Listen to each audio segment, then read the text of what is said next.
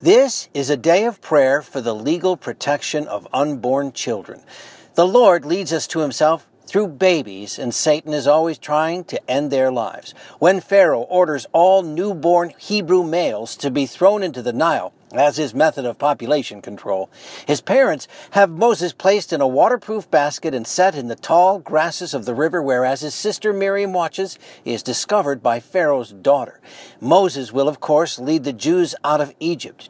Jesus, of course, will lead us to heaven, but he comes to us as a baby, while Herod slaughters all the baby boys in Bethlehem to prevent Jesus' birth.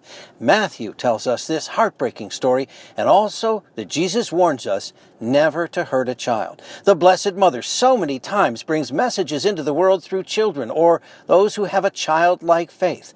Today, as we pray for an end to Satan's most successful war on babies, we have several passages of Scripture suggested to us, including this from the Gospel of Matthew, where Jesus says, "Amen, I say to you, unless you turn and become like children, you will not enter the kingdom of heaven. Whoever becomes humble like this child is the greatest in the kingdom of heaven, and whoever receives one child such as this in my name receives me.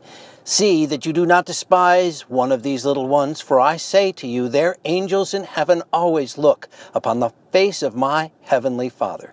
So here is a prayer passed down to us from Archbishop Fulton Sheen. Jesus, Mary, and Joseph, I love you very much. I beg you to protect the unborn baby that I have spiritually adopted. I'm meteorologist Mike Roberts for Covenant Network. Have a blessed day.